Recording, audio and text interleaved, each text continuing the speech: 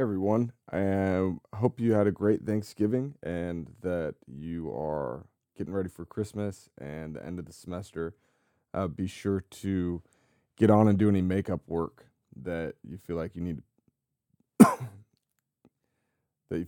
to do in order to get credit this semester. If you have any questions, go ahead and reach out to me. Um, the Book of Ether, we're gonna move through it really quickly and in a little bit of a different fashion than the other books. We're not really gonna go chapter by chapter. Um, a lot of the book can really be summarized by kind of the hot mess that is a dynasty of kings that refuse to repent and trust in the Lord. That's kind of it. Moroni clearly sees in this book a way to reinforce Mormon's point in the rest of the Book of Mormon. Uh, just like the Book of Mormon, the Book of Ether begins with destruction and ends with destruction. And there are a lot of other parallels, including and especially things like the pride cycle, what we've talked about before. And And Moroni, this is a pretty truncated book that he's writing here. He covers about 30 generations in only a handful of chapters. But there's an urgency to it. There's a point that he's making very clearly to Latter-day Gentiles specifically. And I think that's a really cool note to make there, that this book is not about Israelites. This is a book of scripture in our canon, in our standard works, that isn't about members of the house of Israel. These are pre Israelites that the Lord is still caring for. The Lord is still sending prophets to. He's still making covenants with. Uh, that's a cool message in the Book of Mormon, and Moroni is directing that message right at Latter-day Gentiles. This idea that Jesus is Lord over the whole earth, and that He's all of our Savior. I want to talk about the brother of Jared today. So I'm not gonna go kind of chapter by chapter, but I want to think about this character, the brother of Jared. This shouldn't be too long of an episode. Um, right off the bat, we should recognize something a little odd about the brother of Jared, and it's that he's called the brother of Jared. And it's not. I don't know if it's clear. Maybe somebody has done some scholarly work on this or whatever. But I don't know if it's clear whether this is Moroni's choice or whether this was kind of in the original Book of Ether, the 24 plates that were translated by King Mosiah. But but it's pretty consistent throughout here, and whatever kind of later uh, church history, folklore kind of is associated with the actual name of the brother of Jared. In the book, he's known as the brother of Jared, and I don't know if this was intended to to do this, but for me, one of the things that it does is it depersonalizes him as a figure, and it makes him somebody who we can kind of superimpose ourselves into this figure. Um, he doesn't have a name. He doesn't have that. We don't hear a lot about his personal identity or his characteristics or his personality or anything like that. He's just kind of there as a really kind of pivotal figure in moving his family away from a destructive and unrepentant people to the promised land. And he does it by faith and by revelation and by trusting in the Lord.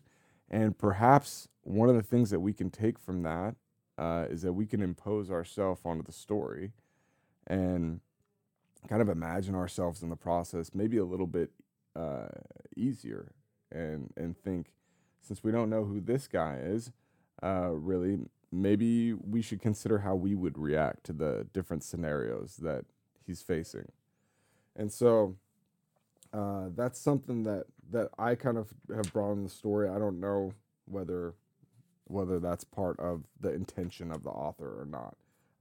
There is precedent for writing scripture like this. The book of John is kind of written like this, and the character of the beloved disciple, who we associate with John, uh, it might be there to kind of help us to imagine ourselves in that scenario. So it's kind of a fun idea to think about us as the brother of Jared throughout this journey.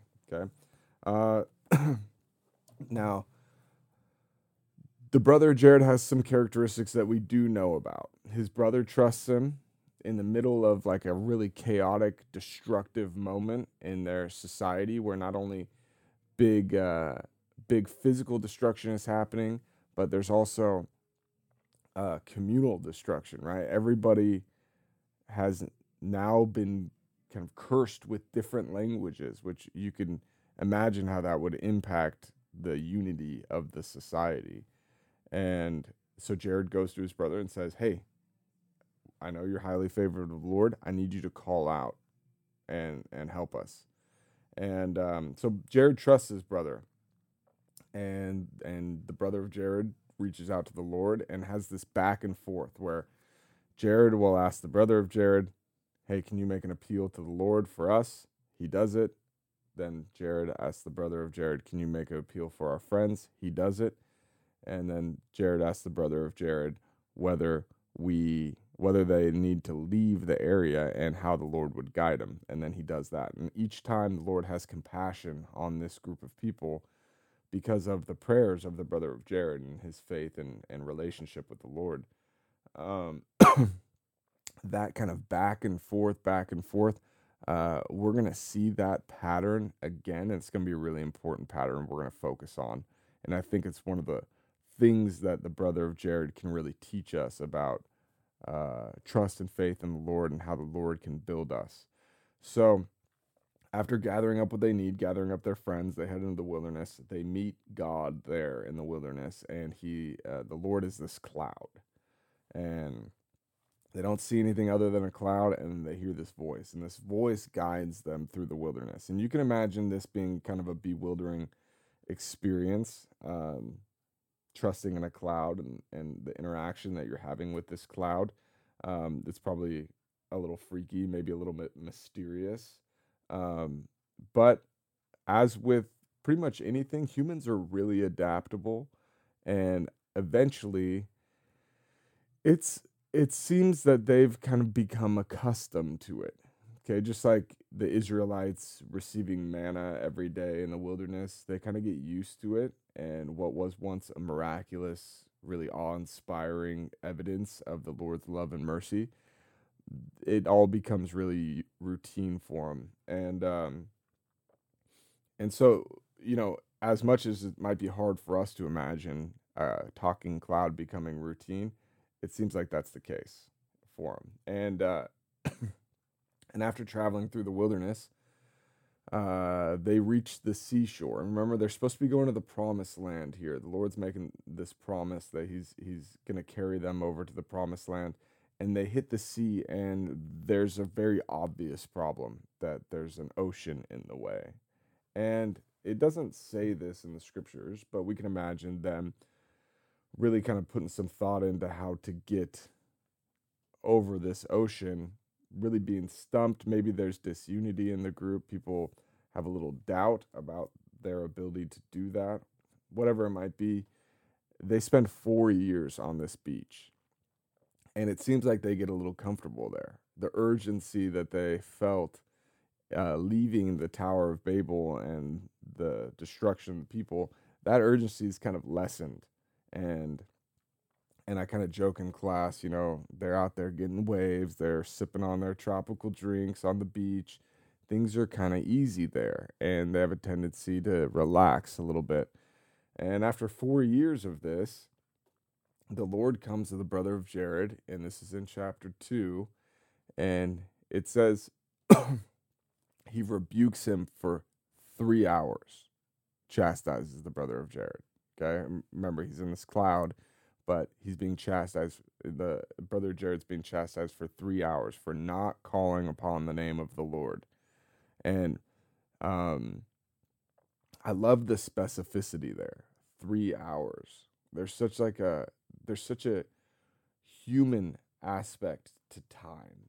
I don't really imagine. I don't know how time works with God, or if it doesn't. I don't. I imagine he's not bound by time in the same way that we are. But here's this cloud, this really kind of ethereal thing, and there's this bodiless voice that has power and majesty. But then, Moroni, at least, if not, Ether, who wrote this record, makes the note. It was 3 hours that this cloud, the Lord in the cloud, spent rebuking the brother of Jared. Okay, which had to have been an uncomfortable 3 hours. And but at the end of it, they're ready to get to work, and they still have this problem though. There's this ocean in the way, and again, the Lord's solution is going to be a really human solution, right? Jared's got to build some boats. But before we move on to that, I want to make a note of something. So at the beginning of this process, the brother of Jared, he has diminished in faith, at least in urgency. Maybe he's really comfortable with his faith. He's not calling upon the name of the Lord. Okay. And that on the scale of faith, that's a pretty low level, but it's a relatable level. I think it's something that a lot of people go through. They get comfortable. Maybe their prayers are less urgent, less frequent, maybe really casual. And we can relate to the brother of Jared right here. The very next chapter, Jesus will say to him, you have more faith than anybody I've ever seen. So our minds should be immediately trying to compare what happens when the brother of Jared doesn't have enough faith to be calling on the Lord frequently, until the point where he's been told, you have more faith than anybody I've ever seen. What happens in between those 2 points? Okay, that causes the brother of Jared to go through this transformation. And are there lessons in there that we could apply to our own lives? That's really where we're going to focus here. The short answer of this is that what happens in between kind of point A and point B is that Jared builds, the brother of Jared and and all of his people, they build these boats, these barges, and they're kind of weird barges. They built them before, but the Lord's commanded them, get to work, build some barges. Okay, this is the ocean, you're gonna need boats. So they build 8 of these. You can imagine it takes kind of a long time, and over and over again, we're told they're tight like unto a dish. They're tight like unto a dish. Okay, they're really they're watertight, and so the brother of Jared, all the people, they go through this. They build these barges, and he comes back to the Lord and says, "I've done what you've asked me to do, but there are some problems that we've run into. We can't figure them out. We don't have any light when we're inside of them. We can't steer these things. We don't know where we're going, and there's no way that we know how to steer these. And then we can't breathe when we're in them." Okay, these are significant problems, uh, and I'm sure that there were other problems that they faced. I'm sure someone might have got cut while building these barges. You might have gotten splinters and stuff like that. Brother Jared's not bringing those problems before the Lord. These problems are ones that they couldn't work out how to solve. So light, steering, and air. Those are the things. Okay. So the Lord says, okay, the last thing that you asked for, that's going to be the first thing that we deal with. You can put light aside for a little bit. We'll take care of steering in a bit, but you really need to be able to breathe. So he tells him, you cut a hole in the top, you cut a hole in the bottom. Make sure you can stop those holes so that water won't get in when you don't want it to, but that will be your source of air. Okay, pretty simple. Brother Jared goes and does it, comes back, says, I did what you wanted me to do. I still don't have light. I still can't steer. And the Lord says, all right, I'll take care of steering. You're just going to have to trust me on this one. Okay. But what do you want me to do about light? And I think that this is an interesting change of pattern here. Before the Lord's given clear instructions, this is what you need to do. And now he's asking the brother of Jared, what do you want me to do about this? And I think we can learn a little bit about the Lord here and how he works for us. For the brother of Jared, his goal is to build these boats so he can get his family across this ocean. For the Lord, he's clearly more concerned about the brother of Jared and building the brother of Jared. He wants him to be as involved in the process as he can, because that kind of development of thinking for yourself combined with revelation, that's what the Lord needs from us. Okay? So the brother of Jared, he's got to figure out this light situation. And the Lord helps him out. He says, don't put windows in there. That's not going to work. Those are get bashed in and you'll die. Don't light a fire either. It should be obvious, but that's not going to be how you do it. You're not going to light fires. Okay? So anything else, though, you come up with, you can do it. And so he gets to thinking, and I'm imagining him going through all these different options, maybe talking to other people about it. But he finally comes up with this plan and really goes for it. He kind of makes these clear rocks that he's going to bring before the Lord. He makes 16 of them. And I don't know how somebody makes clear rocks, but apparently the brother of Jared figured it out how to melt down whatever sand and make kind of ancient glass or whatever. And so once he has this plan kind of figured out and he's followed through with it, then he carries these 16 rocks up onto this really high mountain and he puts them before the Lord. And you can tell he's really kind of, I don't know if he's like ashamed, but he certainly doesn't seem incredibly incredibly confident in his solution. He's like, please don't be angry with me about my weakness. But you did say I could come up with something and you'd help me out. And so there's a lot of faith in the Lord here. There's maybe not a lot of confidence in himself. I don't know if I'm reading that right. That's kind of how I read his prayer in chapter 3. But his request is that the Lord touch these rocks. And so the Lord does it. The Lord answers his prayer. He said, I'll get your back if you come up with a good plan. And not only did the brother of Jared come up with a plan, he actually followed through with it before presenting it to the Lord. And so the Lord backed him because the Lord is faithful and he follows through on his promises. And he touches the rocks, but he does it in a way that surprises and even scares the brother of Jared. All of a sudden, out of this cloud, which the brother of Jared has become used to, he sees a hand appear and a finger touches these rocks. And so when the brother of Jared says, I want you to touch these rocks, he's probably not imagining a finger because he's really surprised by this finger, right? He's never seen the Lord. He doesn't have 2,000 years of Christian tradition telling him that the Lord has a body like us. He comes from a people that thought that they could build a tower to get to heaven. So he probably had some kind of unclear ideas about what was going on. But all of a sudden, there's a hand in front of him touching these rocks, and these rocks are glowing. Okay? And he's freaked out. And the Lord says, why'd you fall down? Why are you scared? Get up. And brother Jared says, well, I thought you were going to kill me. I thought I was going to be cursed or smoted because I saw the hand of the Lord and I didn't even know you had a hand.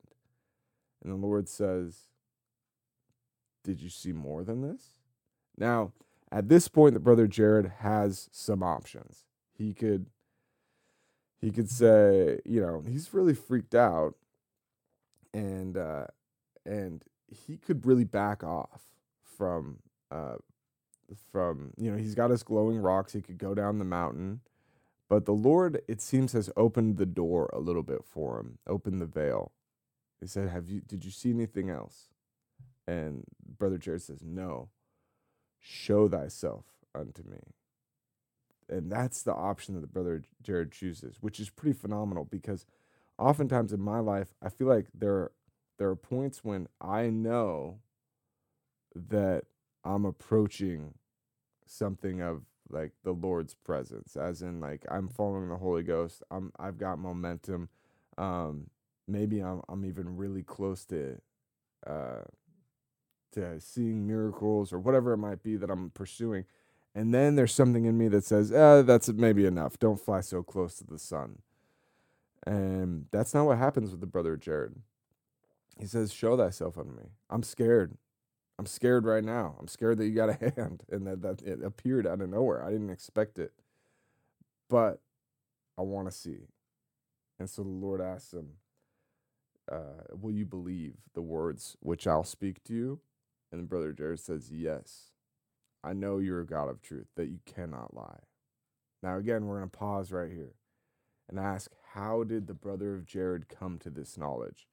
This isn't a belief that, I could say, I know God's a God of truth and cannot lie. And there's some experience behind that, but there's also some belief behind that.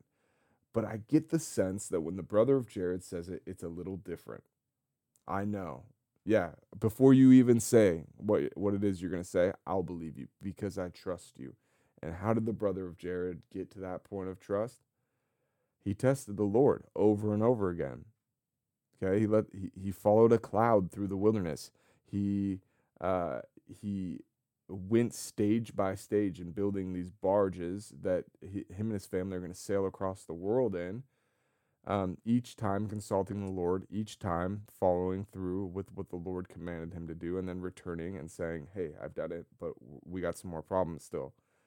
He's seen by experience that the Lord will guide him. And now he knows that this person who he's in relationship with, this God he's in relationship with, he's a God of truth. That's the character of this God, and he won't lie. Now, that knowledge right there, by experience, is the thing that Moroni says, because of the faith of this man, and I would say even because of the knowledge of this man, he could not be kept from withholding within the veil, from beholding within the veil. He couldn't be kept from seeing the Lord. And so the Lord shows himself to the brother of Jared and says, do you see that you're created after my own image? This is the body of my spirit. I'm going to take on flesh and blood one day. And I'm going to come to earth, and this is what I'm going to look like. And again, a really crazy, phenomenal revelation that we take for granted, that God became flesh. I imagine that that's something that never even crossed the brother Jared's mind up until this point, that God could become a human. He didn't even think God had a finger. But now this God who's been guiding him through the wilderness, who's been instructing him on this barge, he's going to become human. There's a lot to learn here for the brother of Jared. And the Lord teaches him. He shows him everything, shows him the whole plan because of this guy's faith. Okay? Now, that's a familiar story. You might have even seen a cartoon of it or whatever. But I want to highlight a pattern that we can see in this story that I think is really applicable. We start off in a really relevant space for us. Brother Jared doesn't really pray that often. He's getting comfortable. And then he starts a dialogue with the Lord. The Lord gives him a command, a task to do. And it takes effort. It takes planning, but the brother of Jared does that task. Then he comes back and says, Lord, I did the task that you wanted me to do. But here are some problems that we still have. And then he talks about it with the Lord. And the Lord gives him a task, and he goes out and does it, and comes back and says, okay, I did it. Here are some problems that we still have. And the Lord says, well, what do you think we should do? So the brother of Jared goes out, makes a plan, does it, performs it first, and then presents the entire project to the Lord and says, This is what I came up with. Um, Here's what I'd like you to do. Notice how not only throughout the process is the brother of Jared getting more trust for the Lord, he's also getting more trust from the Lord to the point that the Lord wants his input. Okay. And it's only after that kind of personal involvement, that the brother Jared goes through all this effort to climb this high mountain, to set himself apart, to show the Lord he really cares about this. Presents his bag of rocks and says, "This is what I came up with. Can you touch these and make them glow?" And the Lord does it. And right then we see that this was never about boats. Yeah, the boats get built, they get to the promised land. That's part of the plan. But this was never about boats for the Lord. This was always about the brother of Jared, bringing him back into his presence, redeeming him from the fall. And that's always what it's about for the Lord. It's never about the things, the impressions that we get. Um, Sometimes you might get an impression to, I don't know, we'll do like a typical primary answer, go like bake cookies for somebody and bring them to them, right? That might be your impression. It's not about the cookies. Cookies are cool and people like cookies, especially if you're good at baking and things like that. And people will feel loved. It's not about the cookies for the Lord. The Lord doesn't need you to make cookies. The Lord can do that on his own if he really needed to. Okay? Jesus kind of demonstrates this when he's on the earth. He says, "You think I need bread? Watch this." Okay? The Lord doesn't need you to make cookies. He doesn't need you to build boats. He doesn't need you to be able to make his plan move forward. But we need to be a part of the plan for us to be developed into the type of people that the Lord does need us to be. He needs thinking, feeling, committed disciples who have been built from the inside out. And this process, it probably won't look like being on a seashore waiting for the Lord to teach us how to build a boat. That's probably not going to be what it is for us. But we all have problems in our life that require guidance and revelation. And there are patterns here for going before the Lord. I would suggest bringing something to write with so that you can work out pretty clearly what he wants you to do and get something from him. Say, what do you need me to do today with respect to this problem or just in general? And the more specific, the better. And stay committed to that. Follow that through. Then come back. This is a really important part. Then come back and report to the Lord and say, "I did what you wanted me to do. This is how it went. This is what I'm still struggling with. These are our obstacles still." And have that dialogue back and forth with the Lord. Um, and look, I don't think this story is in here so that we will feel like it doesn't have application to us. I think Moroni makes sure that this story is front and center, a feature of this book, because he sees in it some real application for us, a guide for us to go through a really sacred process of coming to know and trust the Lord and having the Lord come to trust us. In verse 7 of chapter 4, actually, I think Moroni makes this explicit. He's talking about our day here. He says, "And in that day that they shall exercise faith in me, saith the Lord, even as the brother of Jared did." And we've talked about the kind of pattern that he followed, that they may become sanctified in me. That's being built from the inside out, being cleansed by our faith and by the grace of the Lord. Then will I manifest unto them the things which the brother of Jared saw, even to the unfolding unto them all my revelations, saying, Jesus Christ, the Son of God, the Father of the heavens and of the earth, and all things that in them are. It's not about the cookies. It's not even about the church. It's about the thing that the church allows us to develop within ourselves and within our relationship with the Lord. It's about the change that comes about in our heart by participating in things that have been revealed by the Lord and by being accountable to Him and to each other. The love that grows there, the closeness, the trust, the humility, the capacity to believe, and the capacity to receive all that the Lord has to give us.